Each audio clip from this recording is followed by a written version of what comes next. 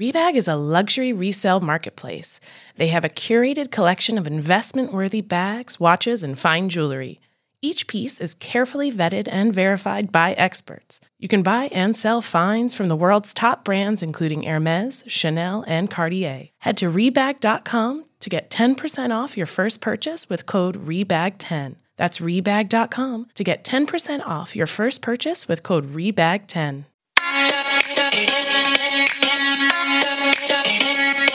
Welcome to So Bad It's Good with Ryan Bailey, the podcast where we cover all the pop culture we love to hate, from the classic reality TV moments of the past and present to the latest Daily Mail headlines and everything in between.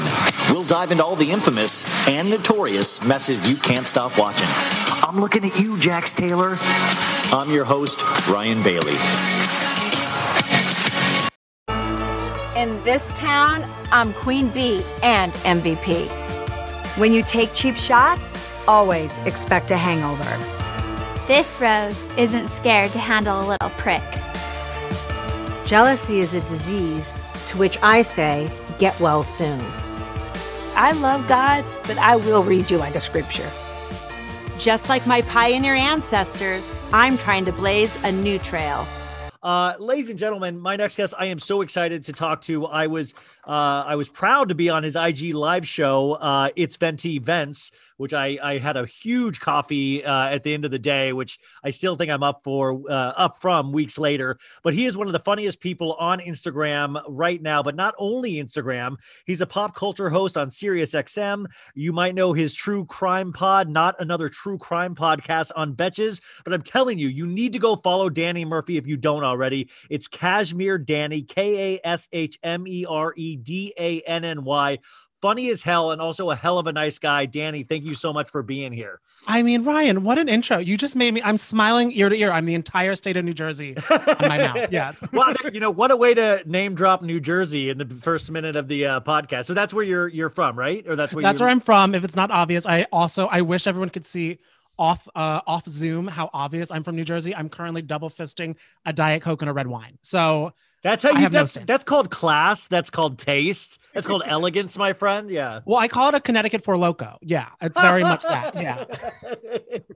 I gotta tell you, like, for as like much as I do this, like, I mean, I think we all kind of do these things and like IG and all that for free for the most part. The real currency is having a laugh like that. Like that is that's like what you really get out of it. And, you know, it's one of those people I talked to you a couple weeks ago and I was like, oh, I'll probably be friends with that dude for the rest of my life. Like that's like, you seem like you have that kind of probably effect on people. Is that always? That makes me so happy to hear. I feel like it's very much, and I mean, obviously the people listening are Bravo fans, so they get this. I kind of, not in terms of how we act similar, but I do feel like I have Danielle Staub tagline energy where people either love me and we hit it off really well, or they are like, what is this guy squeezing into Zara? Like the Zara pants splitting, like Moses. Like, what is he doing here? So I feel like it's one or the other, but when I vibe with someone, it is like the best feeling in the entire world. Speaking about splitting pants, I had to film an audition on Sunday for a commercial, and it's been a heck of a quarantine. And I put on a shirt that I hadn't worn in a year, I think, and I went to button the bottom part, and I literally it went plink plink, like the buttons just plinked off, and one literally shot across the room. I'm holding it up right now. This little button shot across the room for my shirt, and it was like, what a it was so sad that I even I think on the audition I put on tape and I was like, I'm not going to get this. What's up? How did you, first off, I know I probably confused the guests because I read 7 jobs that you're doing. I'm a private dancer, Tina Turner. Yeah. I mean, we're all private dancers, I think, but how did you get started in all this? Like, what is this your main job? What, I mean, it's one of those things. I feel like it's like the most 20 or not even 2020, because 2020 is a completely different ballgame, but the most recent mindset is that everyone, to do what you want to do, you work 900 jobs, I feel like, and you're just always working. So a lot of it, I do a lot of the less fun type of things. I'll do a lot of helping people with social media, because that is kind of, I've been coding MySpace since MySpace was a thing. So I truly, if you can't, my bangs are reforming as I say that sentence. I was just chugging Monster Energy drink, making HTML. So I've always loved social media. So I do some stuff with that, but I've gotten into podcasting and comedy after I started doing, I was an intern at Sirius, which is so funny. Oh, really? So that's where, yeah. So way back when I was an intern, and that's where I got the name Cashmere too. So I was an intern on this show. Well, I kept on applying there because I was like, oh, like pop culture. I was like, I don't know. I was like Jenny McCarthy, all these people that I saw that I was like, oh, that's fun. But then they put me on the comedy channel, and it's so funny. They put me on Raw Dog Comedy. And I was like, and then I was like looking at myself. I'm like truly like sipping a Starbucks, like extra ice, like staring. I'm like, am I raw dogging comedy right now? What's happening? Are we gonna mesh? I was like, am I about to like Trevor Project this? But but when I went there, they were so much fun, and I like want to like sing their praises 800 times, and it's the Bennington show. It's Ron Bennington and Gail Bennington, and he's been doing radio for decades. He's like a legend, and he taught me so much. And the first week that I was an intern there, he was like, "Do you want to like do production, or do you want to like host and do stuff?" I was like, "Oh, that would be amazing." He's like, "Well, come in."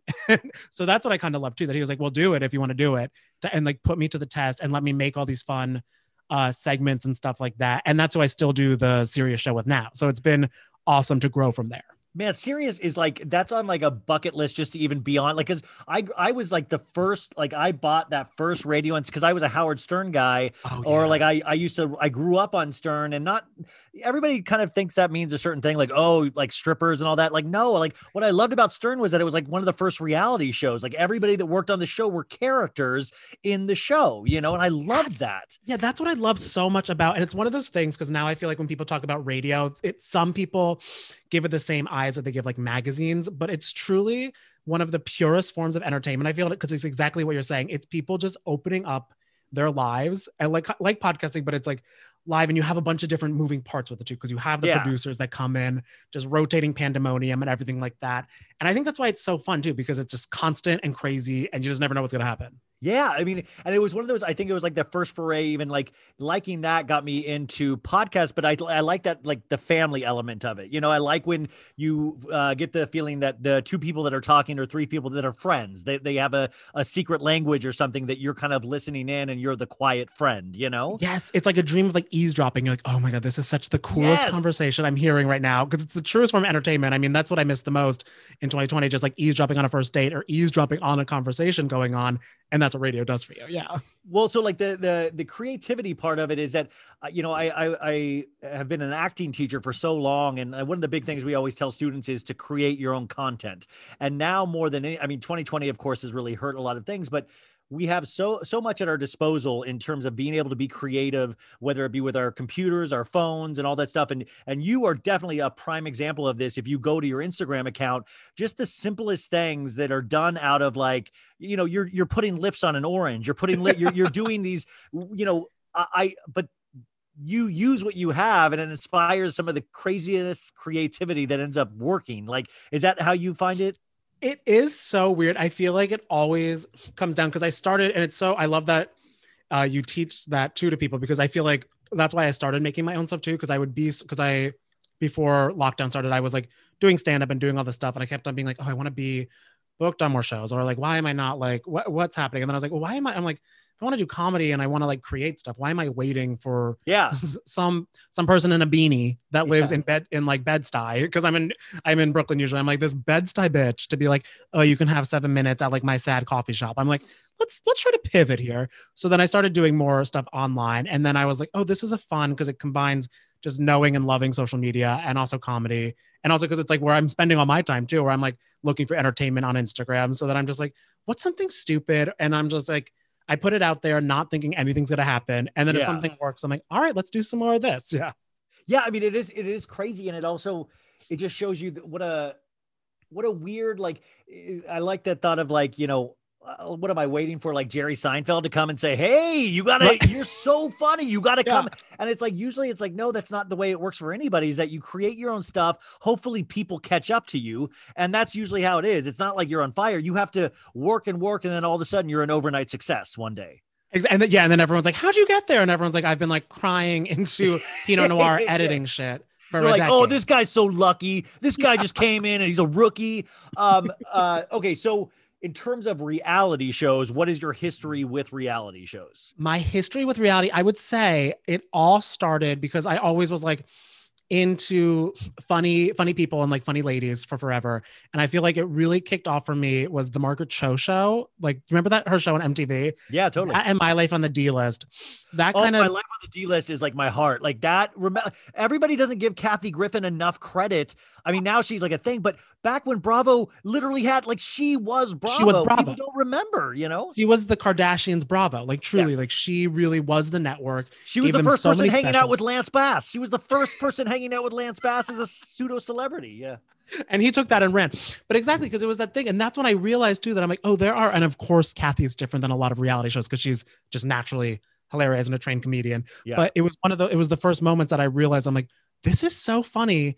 And it's not like sitcom. I'm like, what is this kind of show? And it made me just seek it out more because like there are so many times that I'll like watch like, or I would like watch a sitcom on TV and I would not laugh because I was laughing. I would laugh because I'm like, oh, this is where the laugh is supposed to fit in. Yes, and I don't know yeah, if that's yeah. because I get like a little techie with shit like that, but I'm Yeah. like, okay, that's their punchline versus like a reality show where I'm like, this is her just like demanding Kristen Chenoweth to teach her to sing. I'm like, there's, you can't write, it's you can't write that. You're so right, because what you're talking about is like we grew up on like multi-camera sitcom, which was like the 3-camera sitcom, you guys, and what it would do is like it would be set up, punch. So you would do like joke, reverse the joke. Like there's all these things you do in like a traditional multi-cam sitcom, but then comedy moved into when you had like The Office and stuff like that, single cam sitcom, and the joke wasn't on the line. The joke was when the uncomfortable silences. Yes, you know, it's exactly. like that's where comedy changed a lot, I think, in the early aughts or something. But My Life on the D List, you had those kind of comedic moments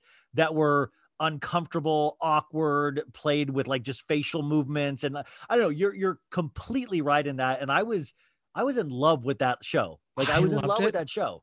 So much. And you also just made me think that I realized what probably started to shift a lot of shows to go more into what you were just talking about is when The Comeback was on HBO for the season that was so good, when it was a comedy show making fun of reality TV, like mocking out a reality TV show, because that was so much of the faces and everything. And I feel like right after that was when people were like, let's do The Office type of thing like that. Yeah. Yeah. Well, so you, My Life on the D List, were you immediately into Housewives and all that stuff? Is there things you don't mess with? Are there things I don't mess with? Well, it's funny. My relationship with Bravo, I started because I grew up in Jersey. So I was New Jersey. New Jersey was my first foray into it because I was just like, okay, I was like, oh my God, I know that mall or something like that. And I was Have like, you ever driven by any of the houses that that they haven't paid the IRS taxes for? Let me raise you one more. Before her Instagram became her Instagram, I went to Siggy Flicker's house. and you're still alive. That's amazing.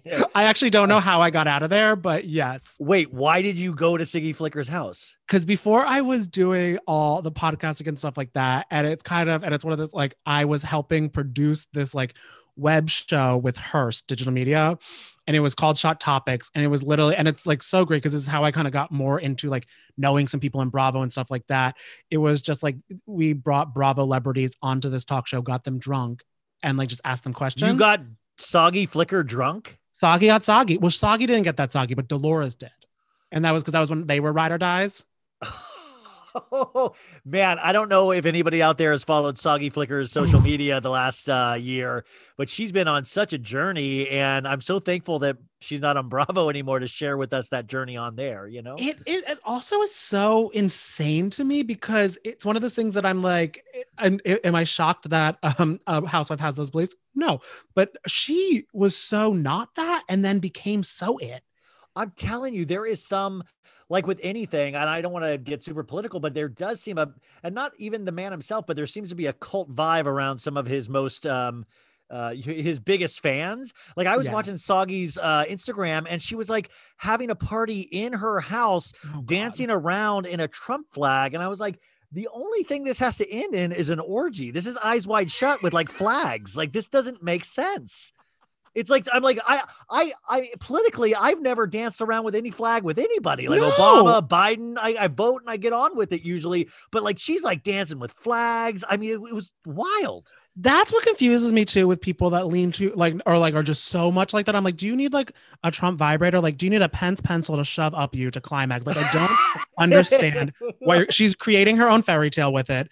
But I think it's also one of those things, like once she got kicked off the show, she's like, okay, what's my identity So she's like, I'll just do this, I guess. I mean, I just wonder how the kids like, because we watched her buy her son a really fancy car. We watched her family. We watched all of that stuff. So I'm like, how does this all go together? And I mean, we'll get off this in a second. But I mourn the flag industry. That I mean, they had such a good 4 years, but like now I worry like who else is gonna buy these flags? Maybe if they make like a Jessie Ware flag, I'll buy it because I'm loving her new album. But besides that, I have no one that I'm really. I love that you found a way to get Jessie Ware, a songstress, in the mix. Right, I am single-handedly helping her GA Google Analytics rise. Girl, I got you. I actually have seen Jessie Ware at Coachella once, and she was great. She was amazing. Really, I mean, yeah, amazing. But okay, so you got into Jersey. Yes. Were there Housewives shows you wouldn't touch or were not your scene? You know what's so funny? And I always say this. I don't know how my brain does this. I always don't get into something that ends up blowing up in everyone's face. I like when everyone was watching Louis, I was like, I don't really want to. Who has the last laugh now? You know what I mean? I'm just kind of saying like, I've never seen a Miramax film ever. Yeah. I'm like Shakespeare and what? No, thank you. I never, and I couldn't, because I think I started a few years later, like when Jersey came out, that's when I started jumping into them. Never watched OC. I keep tabs on some of the girls who are like the known girls, but I never watched it. Because when I got to the point, it was before like watching like reality shows poorly done again was like fun. Cause I'm like, what is this like Nokia flip phone they're holding? So I never got into it. And now this year I'm like, I don't have to choose. I don't even watch it. I'm like, Emily, who's Emily's list? Like, what's going on here? Yeah. Wait, so where are you on, like on Vanderpump Rules? I do watch that. Okay. Yeah. Wait, do you do Potomac? Do you do? I do every housewife besides OC. And then you do Potomac, Atlanta. Potomac. I do Potomac in Atlanta. It's one of those things. Atlanta, I go in and out of sometimes. Just because, and I actually don't, I fell off Dallas really hard. Yeah, Dallas was hard. I mean, well, I did watch last season and it did even for like, it got to a point when Leanne was like shouting about like, oh, you're all brave Mexican. And I was like, oh, I remember being in my room at like midnight, a little tipsy. And I was like, this is scary to watch. I do not like this. I'm like, this is not good to me. The video from Housewives, one of the top videos I rewatch is they're just hands. You know what I mean? Like that's one of my, that's like my alarm. My Alexa will just play that in the morning. I'm like, good morning. But besides that, yeah, I dip into all Bravo for the most part. I don't think there's any, I don't do their housing stuff, like their home things, the renovation. Yeah, $1 million listing. I mean, I got into Selling Sunset on Netflix because I'm a masochist, but I don't do anything on Bravo with housing. And yeah, I mean, I'll do Below Deck because I like water, but I don't know. Yeah. I mean, I try to support the shows just because I'm scared they're going to stop making them. Yes. But, God, you just like that. Now I want my alarm clock to be Erica Jane going, you don't know. You don't, when she was like lack of sleep in China and they were saying like talking about her son, you don't know what I go through. Like, and you're like, well, now we do know, baby. No. Yeah, well, wait, so I mean, speaking of that, just like to hit the news before we get into Salt Lake. So Erica Jane, we find out even more big news this week where they have, the judges suggested or did freeze Tom's assets because he is in the hole. I think like 20 million to clients. They were supposedly only have $15,000 in the law firm's bank accounts. And I mean, we're getting past the point of funny that this is very serious. This is like jail time. They're saying he was hospitalized today and he might be mentally incompetent.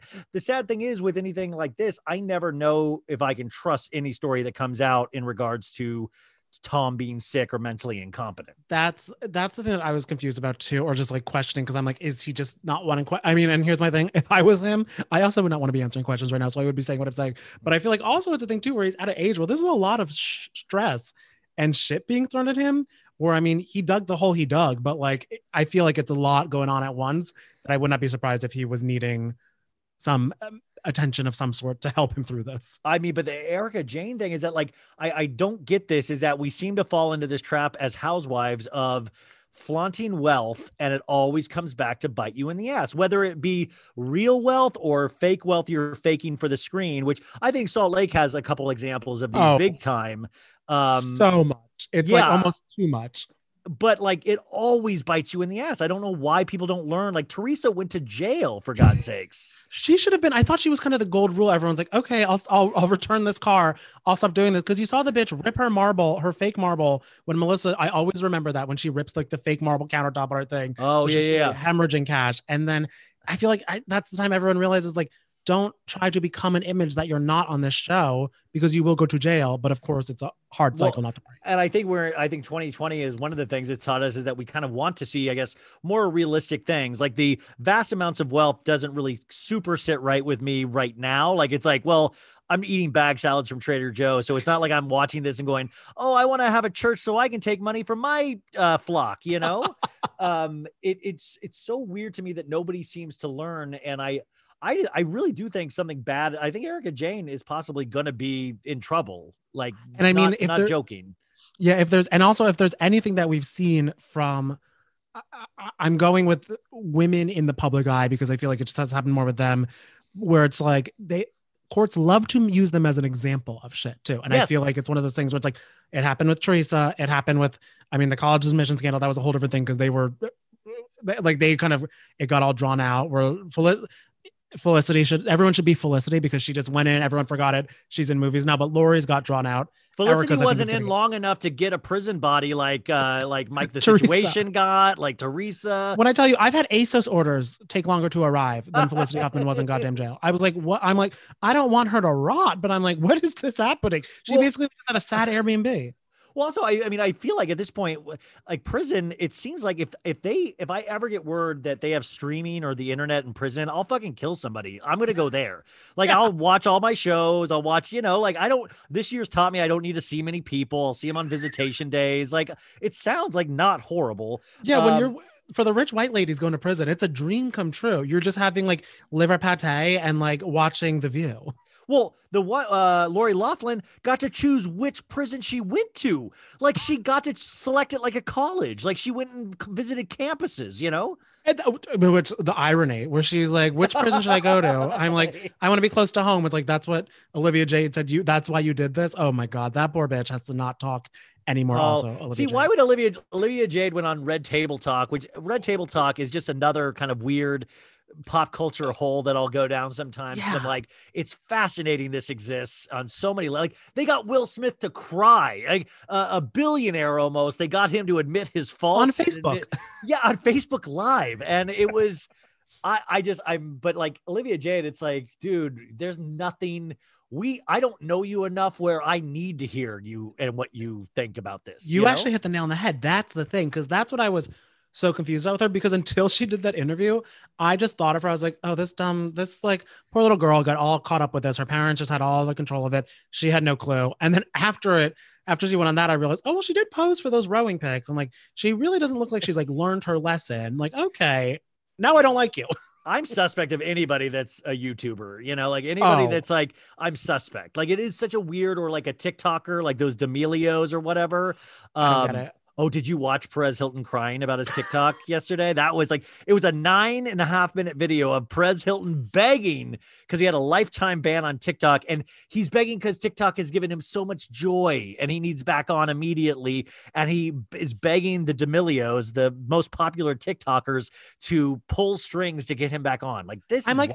Right. I'm like, at what point should this man not be reaching out to this 16-year-old girl to like, it's very Scott Disick adjacent. Yeah. I'm like, what's going on? And it's like, not even, it's shameless. Like he's literally begging, crying. Like he's not even trying to pretend like he's like cool in any sense. And that's so, yeah.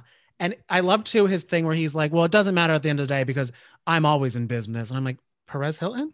You're always in business? I mean, he's always around. I mean, well, like 15 or whenever he was like super popular, I remember refreshing that website 100 times a day. Same. When he would draw the cum bubbles on the faces. And I thought thought it was so funny. Like at the time, I thought it was so funny. And to see that now, like to see how it all ends up as like a older man crying about his TikTok ban is, you couldn't have predicted that. You couldn't have predicted TikTok. So like, it's all insane. It really shows you're like, oh, maybe bullies don't win because like his career. And I mean, like you admitted I loved that website so much. I thought it was so funny. Yes. And I was like, oh, that's what tabloids were. But then when you like flash cut to 10 years later, when like Misha Barton's like on the hill saying, "You really made me sad." And I was like, the only time I was like, "Oh, you're on the show." I forgot that she was on it. Misha Barton, that was her only good kind of scene, because there was no way they were trying to connect him in The Hills, you guys, the reboot, and they tried to all of a sudden make it of like, yeah, we always hung out with Misha. She was always around. And then it was like these awkward scenes of them trying to get to know each other. Then they threw Brandon Lee, Tommy Lee's son, in the mix. It was so bizarre. But yeah, Misha Barton confronted Perez Hilton, and it was this kind of sad thing because you see that neither of these people won. Like anybody in that bubble of Lindsay Lohan. I mean, I guess Paris Hilton in the end turned out to be the winner of all of them, you know? Which is like the goddamn Phoenix, Paris the Phoenix. She's rising up. And I don't know how she's so like, she clung to reverse Kardashian. She went from her assistant to now she's like, well, I made her, which is like her claim to fame. And Kim doesn't deny it because she got a point there, but God. No, Kim will still go hang out with her once a year for the photos. Like she gets invited to the holiday party.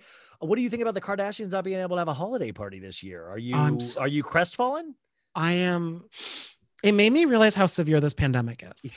You know what? It was one of the first times in my life that I realized, like, hey, you guys, something's going on here. And I knew it when they first said it. And it wasn't when Khloe got COVID and waited 7 months to tell us. That wasn't the...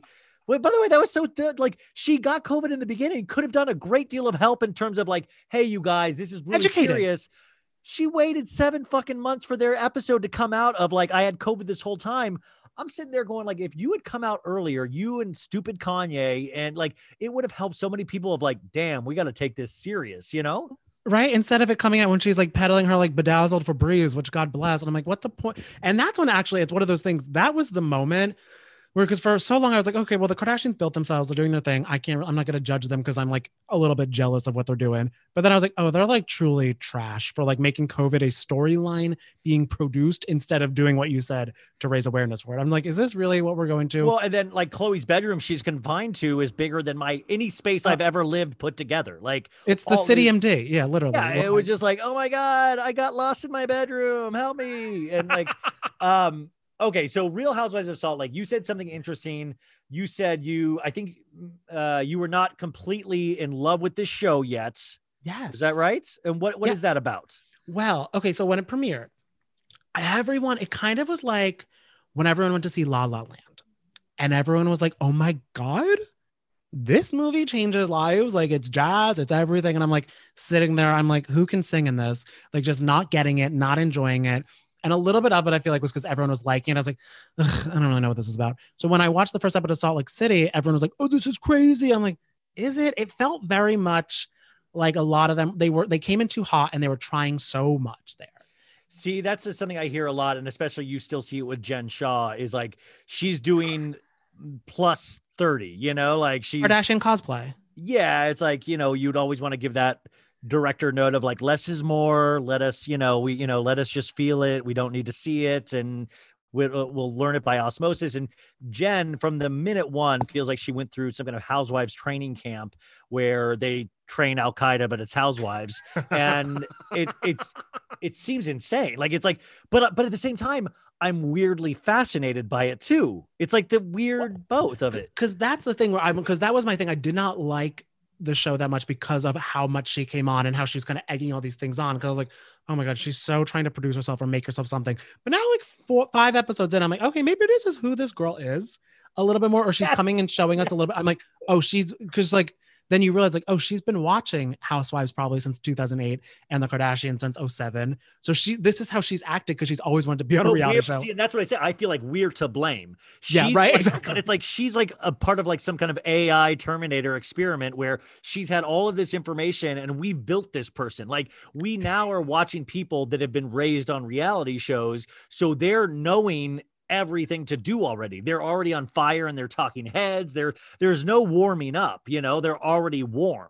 I will tell you, there was no lube involved when Hospital was drag. That was full on penetration. I was like, you smell like Hospital. Very raw dogged at that point. And as a callback to Sirius, you guys. I was gonna say raw dog comedy, yeah. So they should just handle that. 5 episodes in, and I really, I was in love with it from the beginning just because I am desperate for anything. And I was like, oh, this works.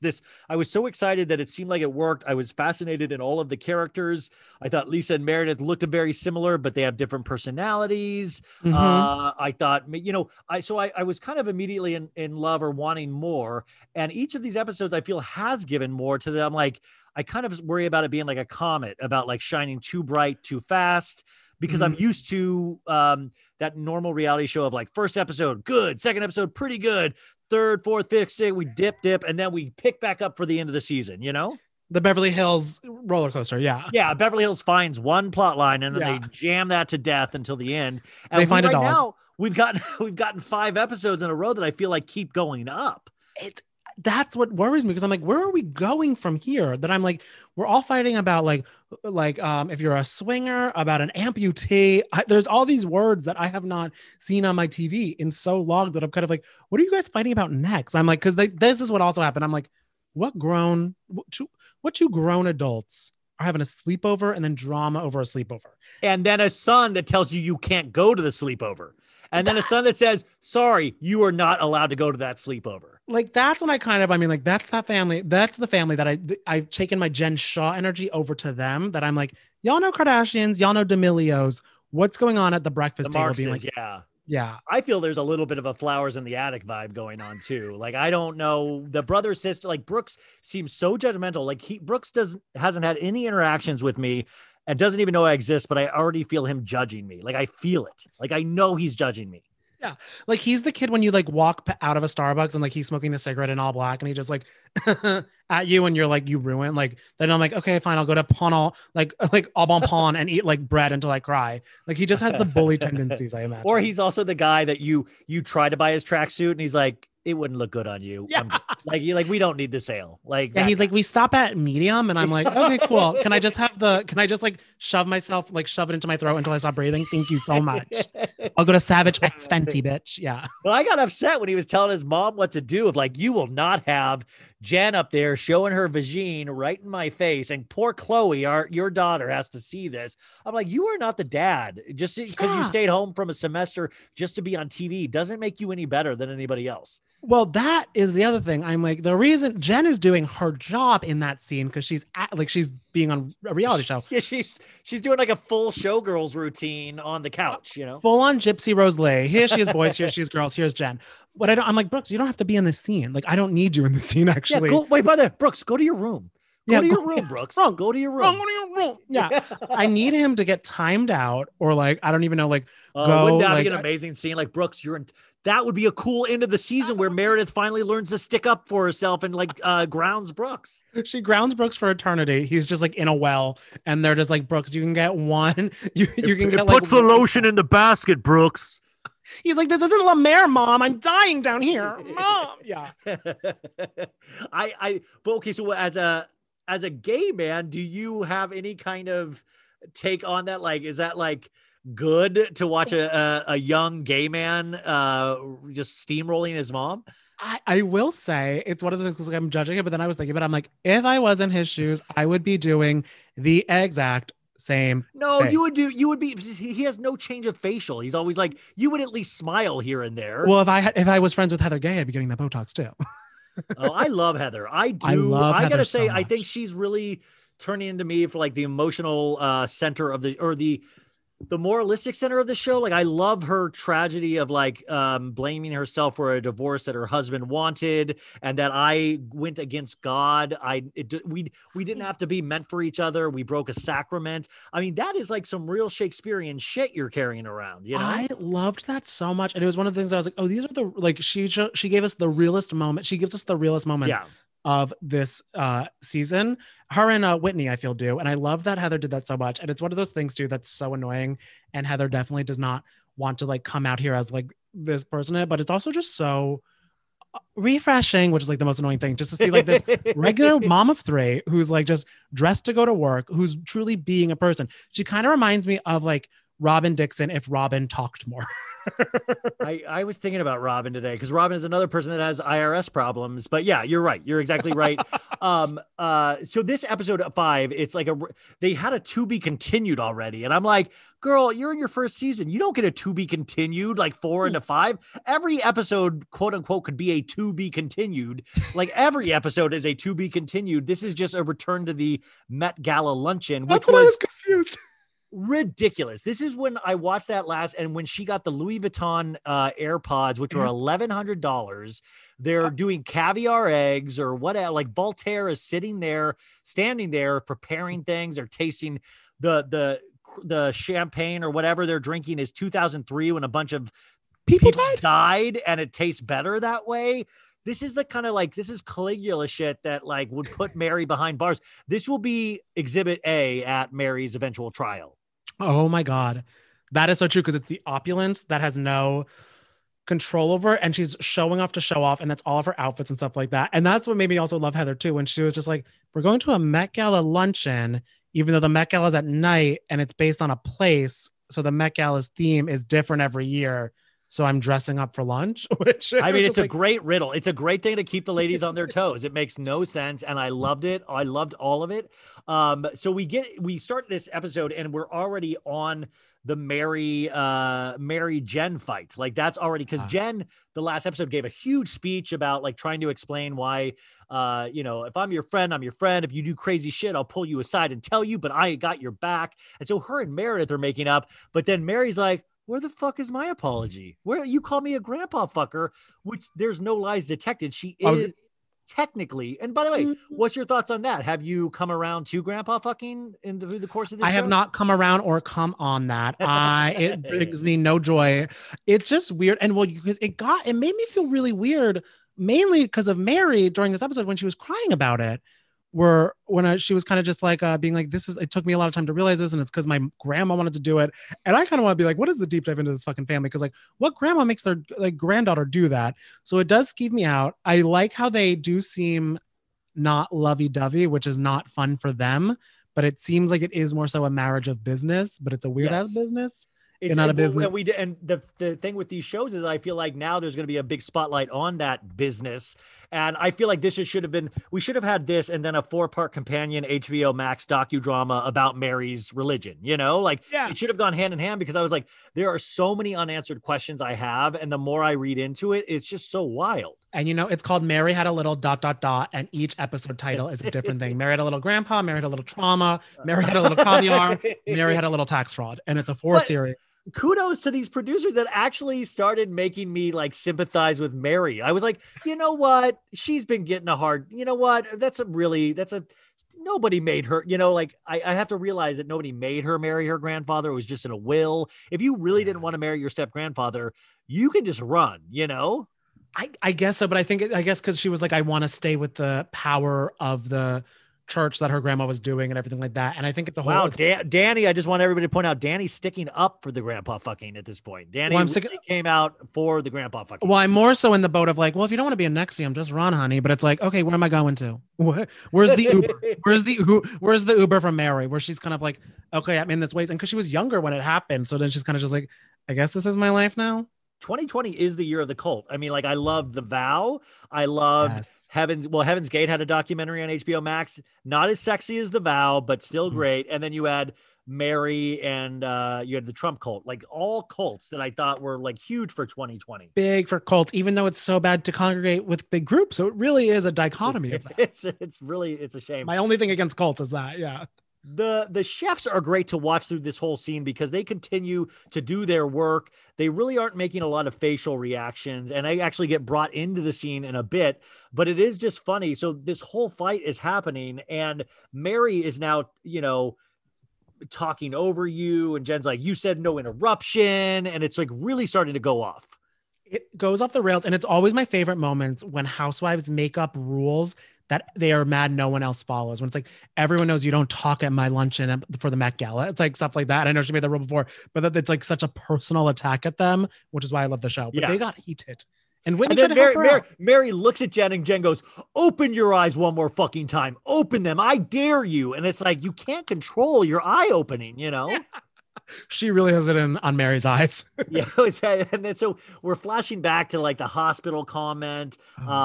Heather is breaking down the grandpa fucker in hospital. Like we forgot Heather. We're caught up. Like I went into this knowing those things already. I love that they're trying to keep up like the people that just stumbled upon this show all the time. Right? You know? Yeah, like I'm not gonna forget someone said you smell like hospital. Yeah, that's burned into my memory. Like I believe when I die, my last moments that'll pop into my head at some point, you know?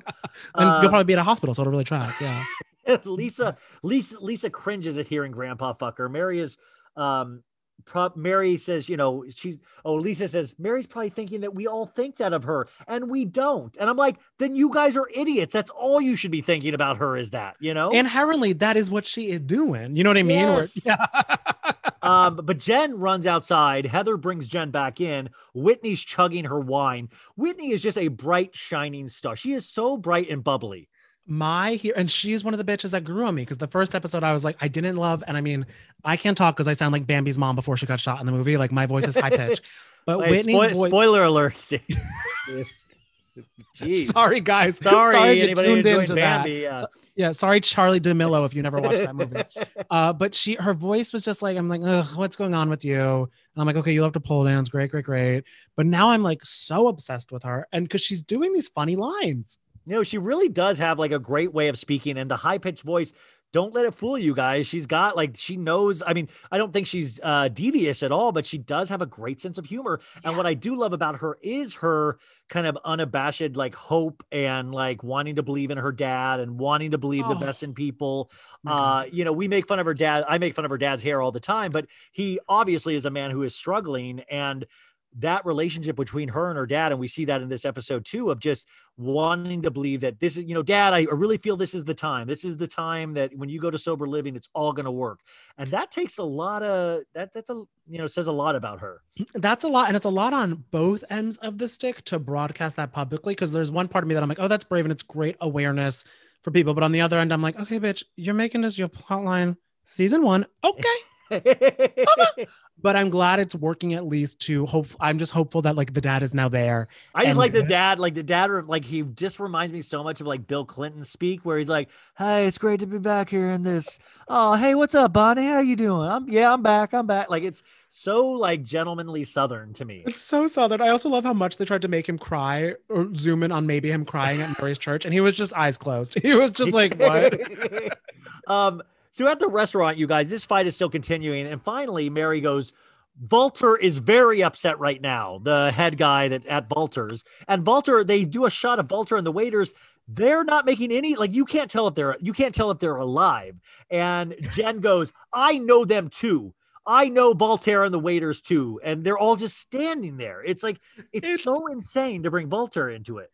And I love too that they're just like, I'm not gonna get involved in this. And also I love too, I'm like, is Salt Lake that big a place? Like they probably all use this guy for his catering and cooking, like Jen said. And I love too that that his name is Volter, and that he was just standing there like, Well, like as long as the chat, like the credit card clears, like I got rid of like champagne on these ladies, the caviar that's like not, you know, but Whitney at this point does a talking head goes, I'm 30 and everyone here is acting like they're 10. Whitney later went on that night on Twitter to let us know that she's actually 32 and that she misspoke. Okay, Whitney, you old hag. Do you think the Real Housewives of Salt Lake City ladies are doing their own social media? No. Well, I think Whitney might, because she doesn't do that much, but I know 100% Jen hired one of Brooks's friends. Well, I mean, that's what I said. I thought Jen had hired one of the Bravo-holics, like, because I was like, oh, you're right. I'm like, who goes into Twitter that solid on Twitter, knowing all the Twitter formats? It's like, you have to like ease into that. And Jen on the first night was like throwing memes out and I was like, what the hell's going on? And then also being able to, because a lot of people are tweeting at her. Someone's job right there is responding to all the tweets, quoting them and everything like that. Because it's not like this woman, because she wasn't really tweeting before this, because I was looking. So I'm like, she's new to Twitter. She doesn't know what she's doing. Yeah. She without a doubt has some hired help, which is so, I mean, hey, hats off to her with the Shaw squad, but still. But I just want, like, I guess as I close out 2020, I want more truth. I don't like to be lied to. Like, let me know. Like, yeah, I hired some kid, enjoy. Like, I don't like to, like, I just want to know the truth. And then I'll decide if I want to continue reading it, you know? Right. I think that would kind of be fun. I mean, like, it would kind of be like LOL at her, but a funny flex. She's like, yeah, hi guys, I don't really know how to tweet, so I hired this guy. We're working together. You know what I mean? Type of just like be open with it. And then I feel like it would kind of be more open for all these other, it'd be a great, I mean, maybe a first great job for a Bravo fan who's looking for some social media experience to be like, oh, I can do this. If that's someone's dream job, honey, it's out there. You just got to find the right Craigslist ad. This scene gave us so much because we also at this point get that Mary made a weird comment about going, if she goes to a 7-Eleven and sees black people in front, she will go to a different 7-Eleven. And Jen has spilled this information, and that's right up there with hospital. That is because when she said that, I was like, holy shit, this. And also I can totally understand now Jen's major animosity to Mary. It's such level because she has black sons and a black husband. So like, I feel like there's definitely, now we're getting into the show behind the show of her being just like fuming at the idea that she said that. Yeah. But then as soon as I said that, I said, we need a GoPro on Mary pronto. Like we need to see every piece of footage with Mary. So anyways, Jen finally leaves. She didn't take the AirPods, the Louis Vuitton AirPods. And Mary's like, give them to me. She doesn't get those then, you know? I have them, Mary, if you're listening. God. But I really do strongly think that will be Exhibit A in some court case with Mary down the road. So now we're at Mary's house. They're making a shake. We meet Charlinda, the housekeeper, who is beatboxing in the kitchen to Mary. So I was like, oh, perfect. They have a housekeeper. People pointed out later that I read that Charlinda is dressed up actually like a nurse. And that a lot of people are under the impression that it is it Robert Senior's? Is that the gentleman? Yeah, the grandfather's nurse. It's grandfather's nurse. Because if you see the outfits, they are nurse outfits, like in terms of like the cool nurse scrubs, I guess. So I don't know. So this is one of those things. We go all around the houses. We go to Meredith's house. Brooks has these weird Golden Girl like reading glasses on. Did you see that? A little too much. Yeah. I want to check his Rent the Runway orders from when he found out he was going to be on this show. Like, cause I know he immediately emailed his school, I'm not coming back, bitches. I'm a movie star now. And he rented every runway, even like the runway at LAX. I want to see Andy Cohen with Brooks. That would be a lot. They'd be snowing a lot, I feel like, probably. Yeah. So we see Lisa Barlow with her kid. We go to Heather's house, and she's like, being a divorced mother of 3 children, my ex-husband has always provided for us. He wants there to be a mother 24/7 available to them. We see that her daughter, she's not as strict as other Mormons. She's been dating the same boy for 2 years. But this is an interesting conversation the daughters and her have about going to church and how they haven't been in a while because they're really judgmental, the churchgoers of the family.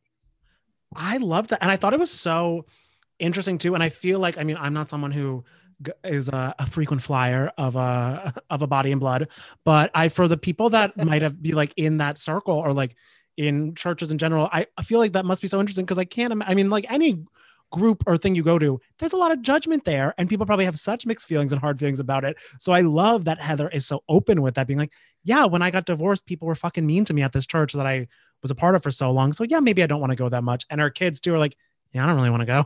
I love that she said it affected their standings at the church. So they pulled away. And I was like, man, the church is supposed to be like supposedly the place that welcomes you with open arms when you are at your bottom, you know, and they're judging this family. I thought that was just really dark. What also is dark, you guys, is Meredith picks up Seth from the airport, but she's in the back seat. So I think somebody's driving, though they never showed the person driving. And he gets in the car and, you know, he gives her a big kiss and she's like, I want you to sit right next to me. And she's like, treat me like it's a first date. And Seth, I vomited at that, by the way. Yeah. I was like, no, what are we going to see? Are we going to see like a finger bang or something like that? Yeah. I was like over the pants hand job. Yeah. I'm like, can you do that in snow shoes? Yeah. Oh no. We're going to see dry humping, like chafing of jeans and stuff. Which by the way, I've said this a lot. Like is there a certain age where like dry humping, like I remember dry humping a lot in high school. And then it's like, there's a certain age where I think dry humping's not even on the agenda anymore. Like, it's like you've moved past dry humping, you know? Yeah. And can I say, never hated it. I mean, I wouldn't mind like, I lost it in my pants so many times for dry humping and had to hope that my girlfriend didn't feel the wet spot, which you knew she did. I'm gonna Yeah, Ryan, baby, edit this yeah. out. This is crazy. But it's when you're like, can you tell it's like the Titanic is sinking, filling of water? You're like, yeah, I can feel the water. I know what's going on here. Like, Women nice and try. children first. Women and children first. But not really because you came first, bitch. But yeah. Cause of death. Real House of Salt Lake, episode 5. So Seth, we find out, is working in Dayton. And last time they were together, it was a bit tense.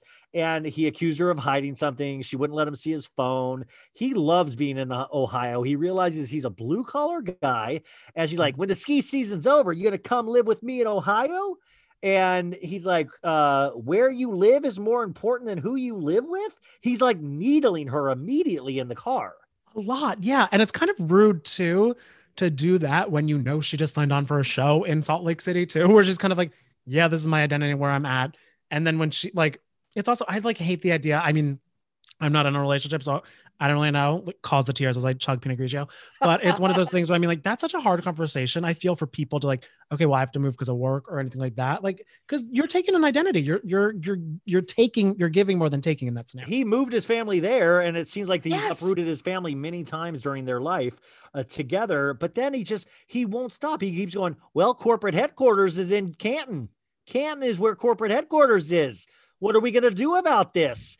And she's like, it's a trigger for me, talking about moving. He goes, I have over 100 employees there. That's where the work is. Like, he's just so fargoed out at this point. Yeah, it's very the grapes of wrath. Like, you're like, we have to go for where the jobs is. I'm like, you can't telecommute or something like that. Yeah. We've got to load the wagon, Meredith. We got to go.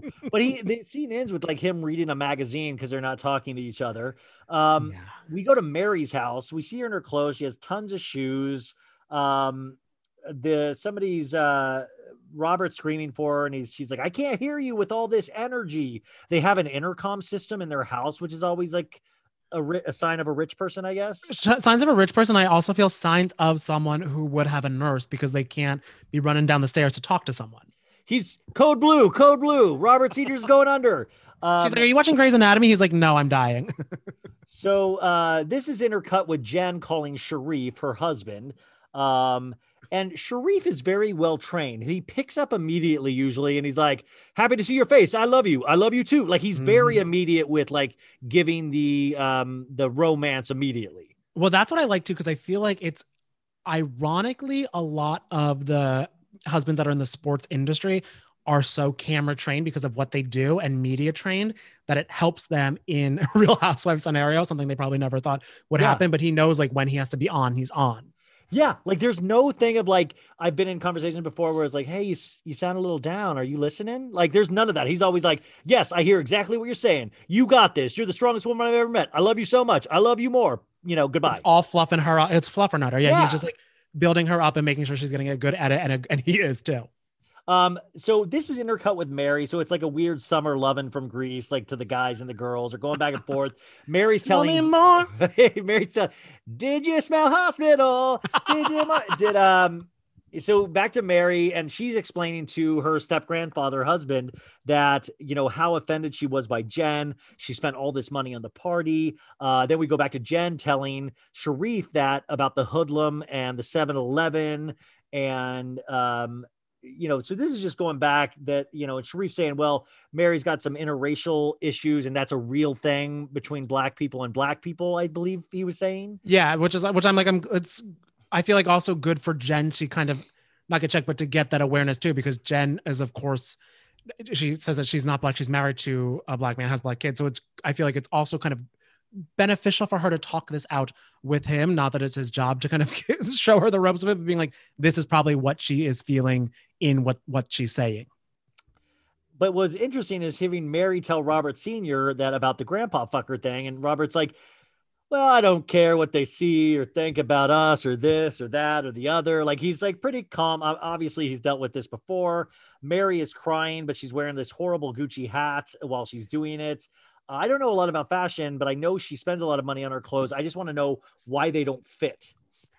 Like, it doesn't seem like they fit her body at all, And I mean, I have this same issue because I order something, but then I eat like a pound of like anything in my fridge. I'm like, why doesn't this fit? So I get where but I don't think she's a drunk online orderer like I am, and she's not a binge eater like I am. So I don't know what she's doing, and I think it Like comes down to what you're saying, how she's gonna fuck herself over money wise. She just buys to buy, and she buys because of a label and because of a brand.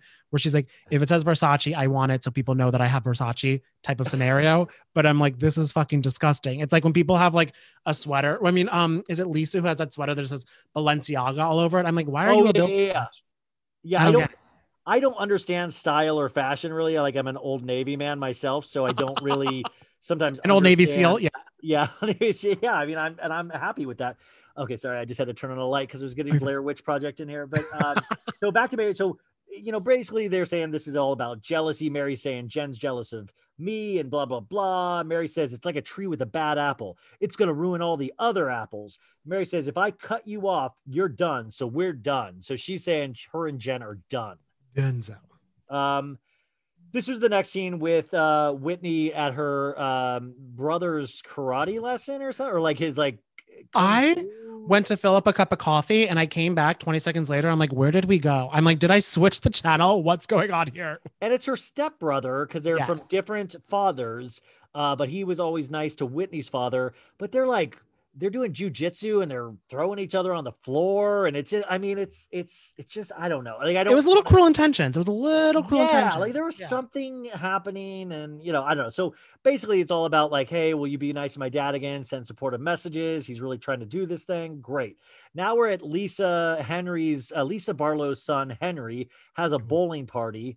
All the kids are gacked out on coke. They're just Lisa lets us know once again, she's having a few 8-balls. Yeah. She's the queen of Sundance, you guys, and Sundance is about to be here. And so she's got to give her kids the most attention and the most love she can right now, because when Sundance happens, her kids don't exist. Right. So I do kind of shout out. Cause I mean, like, obviously it sounds weird, but I'm like, you know what? I like a bitch who's like, okay, you know what? Mommy's working.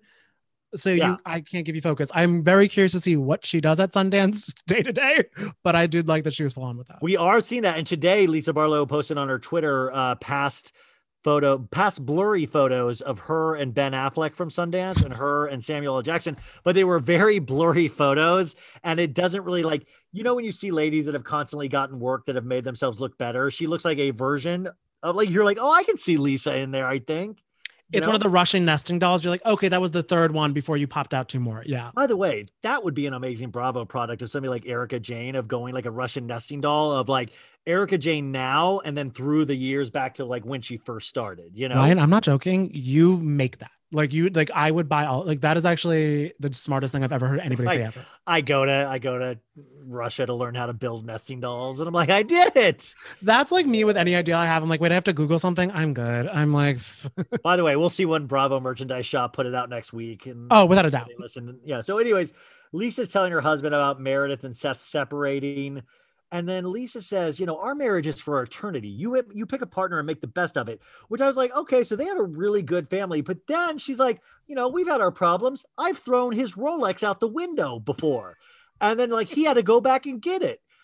We got to and that just went and nobody really said anything about it in the show. And the show just kept going, where for me, I just stopped in my tracks. I was like, wait, think about that. She took the watch off his wrist and threw it out a car window while the car was moving. Like, that's more than just normal, That's reckless driving. That's endangerment. That is feuds. And that whole thing kind of made me sad too, because I was like, oh girl, are you in you're like that? Because I mean, I understand the ideas that they have. They're like, marriage isn't about love. It's about you make this promise until not even death, but afterlife. And I'm like, yikes, there's a lot of life before afterlife. Yes. And you get the sense that, and especially for the Mormon religion, where you're for like afterlife too. Like you get married in the temple, you are then bound to them in heaven as well. And it's like, can you imagine, like, you hate each other down here, but you marry and then you have to hang out with them up there too? Like, it never ends. Like, stand, like, you know what I mean? Like, standing next to old icons, like standing next to Joan Rivers ain't gonna make you like your husband anymore. Let me tell you that much. Yeah.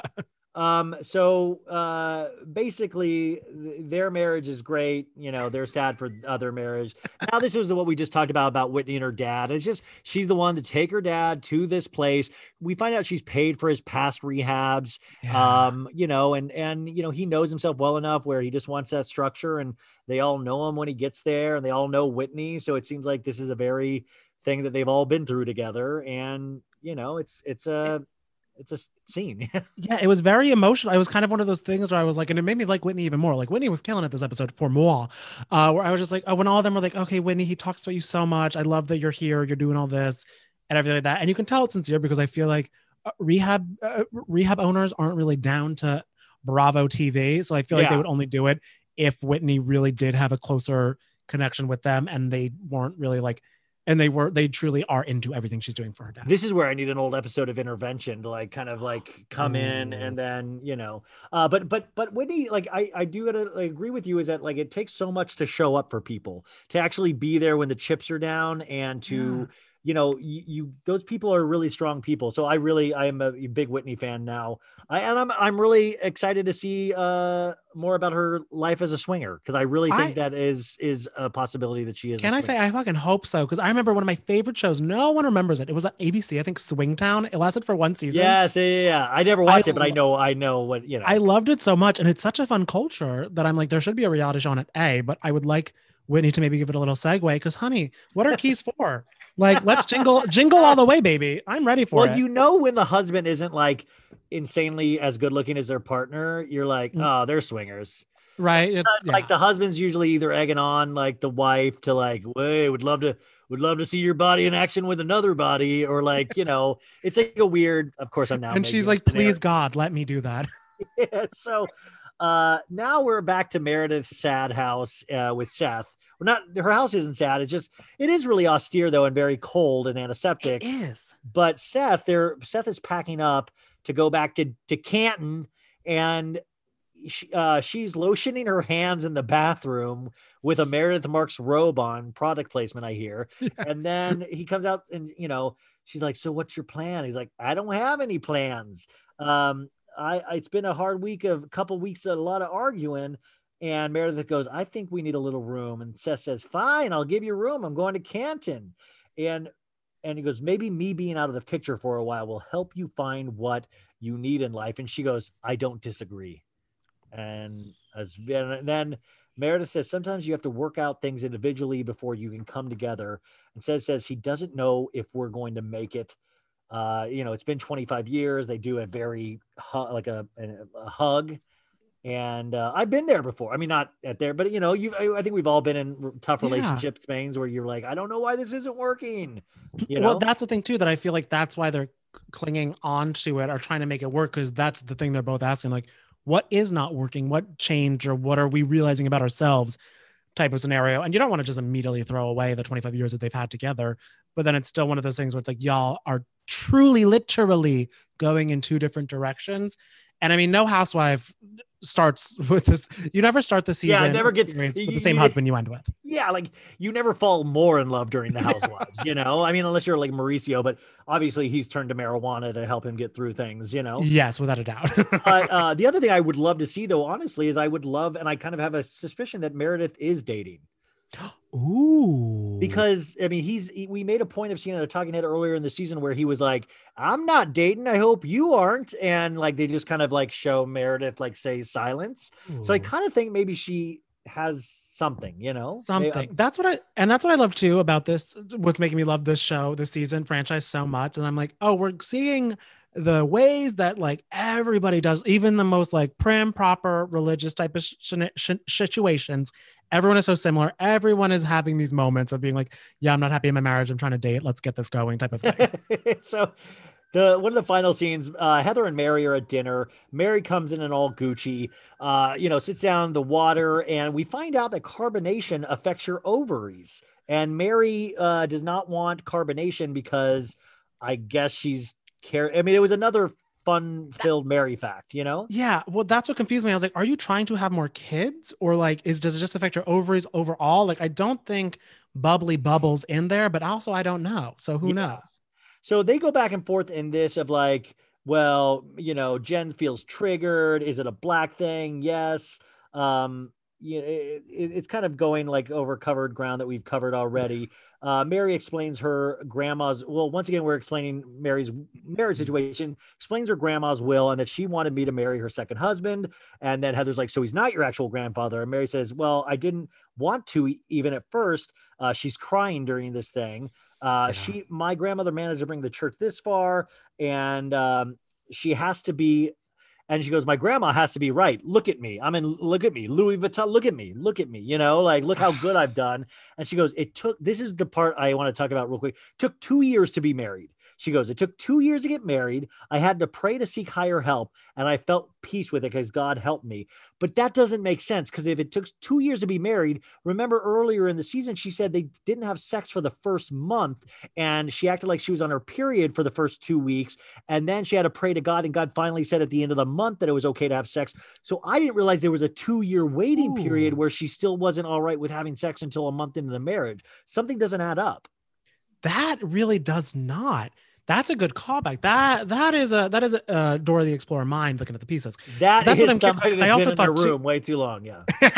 Because that's the thing where you would assume that I'm just going with the assumptions of, okay, well, like if you're telling your granddaughter you need to marry your grandfather, that kind of goes with all the bells and whistles of a marriage of a man and a woman. And she wanted him mainly, the grandma's main thing, you have to take care of him. And I felt that in the literal and the biblical sense that I'm kind of like, girl, you got to get on your knees and say amen. You know what I mean? You got to do some Hail Marys. Some Hail Marys full of, poor women, regardless of, church or not. Poor women. I know. And then it's one of the, like, that's what I'm so shocked about, because I couldn't imagine. He does seem very low key, but I feel like he wouldn't be, no one is that low key. Yeah, it's fascinating, and I keep hoping that we peel back the onion more and more. I mean, I guess I'm saying I even want to see them have sex by the end of the season. I want to go that far. I want to see a summer house noises where you just see a door shut and you hear like I want that. You need the HoPro, not a GoPro. You need a HoPro on. Trademark that. So basically this ends with Heather telling Mary, hey, I'm not here to broker peace. I'm just here to listen to you. Mary says, I'm so done. And then it was next time. And we got Whitney's husband doing body shots off her. We have Lisa at Sundance. We get Katie and Lala from Vanderpump Rules making an appearance. I know. I'm excited. Well, I mean, I'm loving some Whitney body shots, and like, that's hot. And also she's loving her best life. And I mean, I'm very curious to see Lauren from Utah back in Utah. I'm hoping I can stomach it. I'm hoping I can. It's been a long year for Vanderpump Kids. So I haven't seen any new Vanderpump footage. So this will kind of be how do we feel seeing them on TV again, I guess, I'm almost wondering, I'm like, is it like, were they foreshadowing, or is it lucky that it's the two people that have not been fired yet that are on this episode? Yeah. I mean, it's a good sign that they actually kept them in this episode, because it means that they obviously want to still have them on the show, It's one of those things where I'm like, I'm not a Lala person. I don't totally love her at all, really. I don't mind Katie though. I think Katie, I've grown to appreciate more over the years. I love her laziness. I love her taste in movies, candy. No, I mean, I dig a lot of what she has done this past year and stuff. So but I find her and Tom's relationship that they happily admit they don't like having sex with each other wild. Like, I love that they just like they love watching Pauly Shore movies in bed together, and that's a marriage to them. And that's why, like, marriage takes all kinds, it's weird determining what marriage is, That's the thing. And they're just loving being stoned together, and they're the only one of those groups that aren't putting on all these airs about their marriage and not having the little photo shoots. Yes, you don't see Jax like going like, oh, my sexy lady, like nothing like that usually. No, it's just them. So that's what I'm kind of, and like exactly what you said, Katie has at least grown to be like, she's the one trying the most this year, or trying to like keep up with the Joneses or anything like that. And also not Brooks. I would be Katie on a reality show, because I'd black out, be like, wait, did I text you? I'm just going to sit on the couch for 3 months. Speaking of blacking out, Danny, you made me black out. You made us all black out today on the podcast. You really are, I don't want to say a delight, because that sounds weird, but you really, amazing, dude. You're so funny. I hope you'll consider coming on again in the new year already. You know, you're trapped with me now. We got to do a spinoff at some point. But Danny, how can we support you? What do we do to like say that we like you? How do we do that? Oh my God. Okay. Well, just, I'm usually at like a Zara or a Dunkin' Donuts. So if you see me, say hi. Yeah. I'll have a mask on. But no, you can just follow me on all social media at Cashmere Danny, Cashmere with a K. I'll listen to the podcast. It's comedy, true crime. But if that's not your jam, that's so fine. Because I do. So wait, what is comedy, true crime though? Like, how does that work? Like, is it like, I'm not someone you got murdered, you know? Yeah.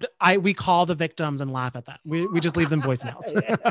We know you did it. Yeah. Very Taylor Swift time. But no, it's because I'm more of a fan of like the scams and the cults and kind of like the crazy shit that goes on type of stuff versus more so anything gruesome, just because I don't totally know how to I mean, like we do some of those, but I don't totally know how to cover them super well, but I do know how to like laugh at rich people getting scammed. Did you watch Murder on Middle Beach? Yes. The tables were fat. The gifting tables that they went into in episode 2. I had never, the pyramid scheme with the ladies. I was like, that's really fascinating. Like, I was like, I learned something. This is amazing. I've never heard of them either. And I wish but I all blacked it out the second Madison took his pants off to put on the microphone. I was like, what's happening? I was pissed watching that because I was like, I bet all my girlfriends are going to think this guy's hot. I was like, this guy's a chump, you know? And I was like, why? I hope they all thought that. Why do they have to show his face like that? You know? Because you guys, he's a really good looking guy. And like, but he's actually seems like a good guy, you know? Like I liked him. He's like whoever from your high school would play Troy Bolton in High School Musical. That's him. And you know what? Wild cats, baby. Wild fucking cats. Okay, so that's the podcast that we need to go support. Yes. Then where do we find you on Instagram? How do we support you there? Instagram at Cashmere Danny, Cashmere with a K. DM me your thoughts on Salt Lake City or anything. I love chatting. Yeah. How do you keep up with DMs? I'm so bad at them. Oh, I love to DM. Well, I love it, but I think that's where my true like straight dude shit comes into play, where I get disorganized and then things like escape me, and then it comes overwhelming, and I'll just start tomorrow, you know. And then, well, you gotta pour yourself a nice glass of whatever you want to have, put on a nice show, a little background, something, and just have a chat. It's geeky, yeah. It's truly coffee time in 2020 because you can't talk to anybody else any other way. Oh my God. And also about the podcast that he said, when you go there, go and subscribe, but also go hit 5 stars on that ratings. I know it's something very simple and free that everybody can do for podcasters, because we know, times are tough, of course, but it's a free thing to do. Is that like, you don't even have to listen to it. Just hit 5 stars. Keep it moving. I think it's an easy thing to do. And here's the thing. If you're still listening, you could have hated me this episode. Still just do it. Kill him with kindness. If you hated Danny this episode, don't punish me for that. Like, don't rate my show lower because of Danny. Give Ryan's podcast 5 stars and saying, oh my God, Danny's amazing. Just so I can gloat a little bit. So I can feel like chic in the pants that are currently ripping. Well, this information will all be on the description for this. And Danny, thank you once again for doing this. I really appreciate it. Ryan, you're a delight, a professional. You're everything. You're a hero. I'm going to be in LA when the COVID's done and we're hanging. We got a drink. We're having drinks. Okay. Yes.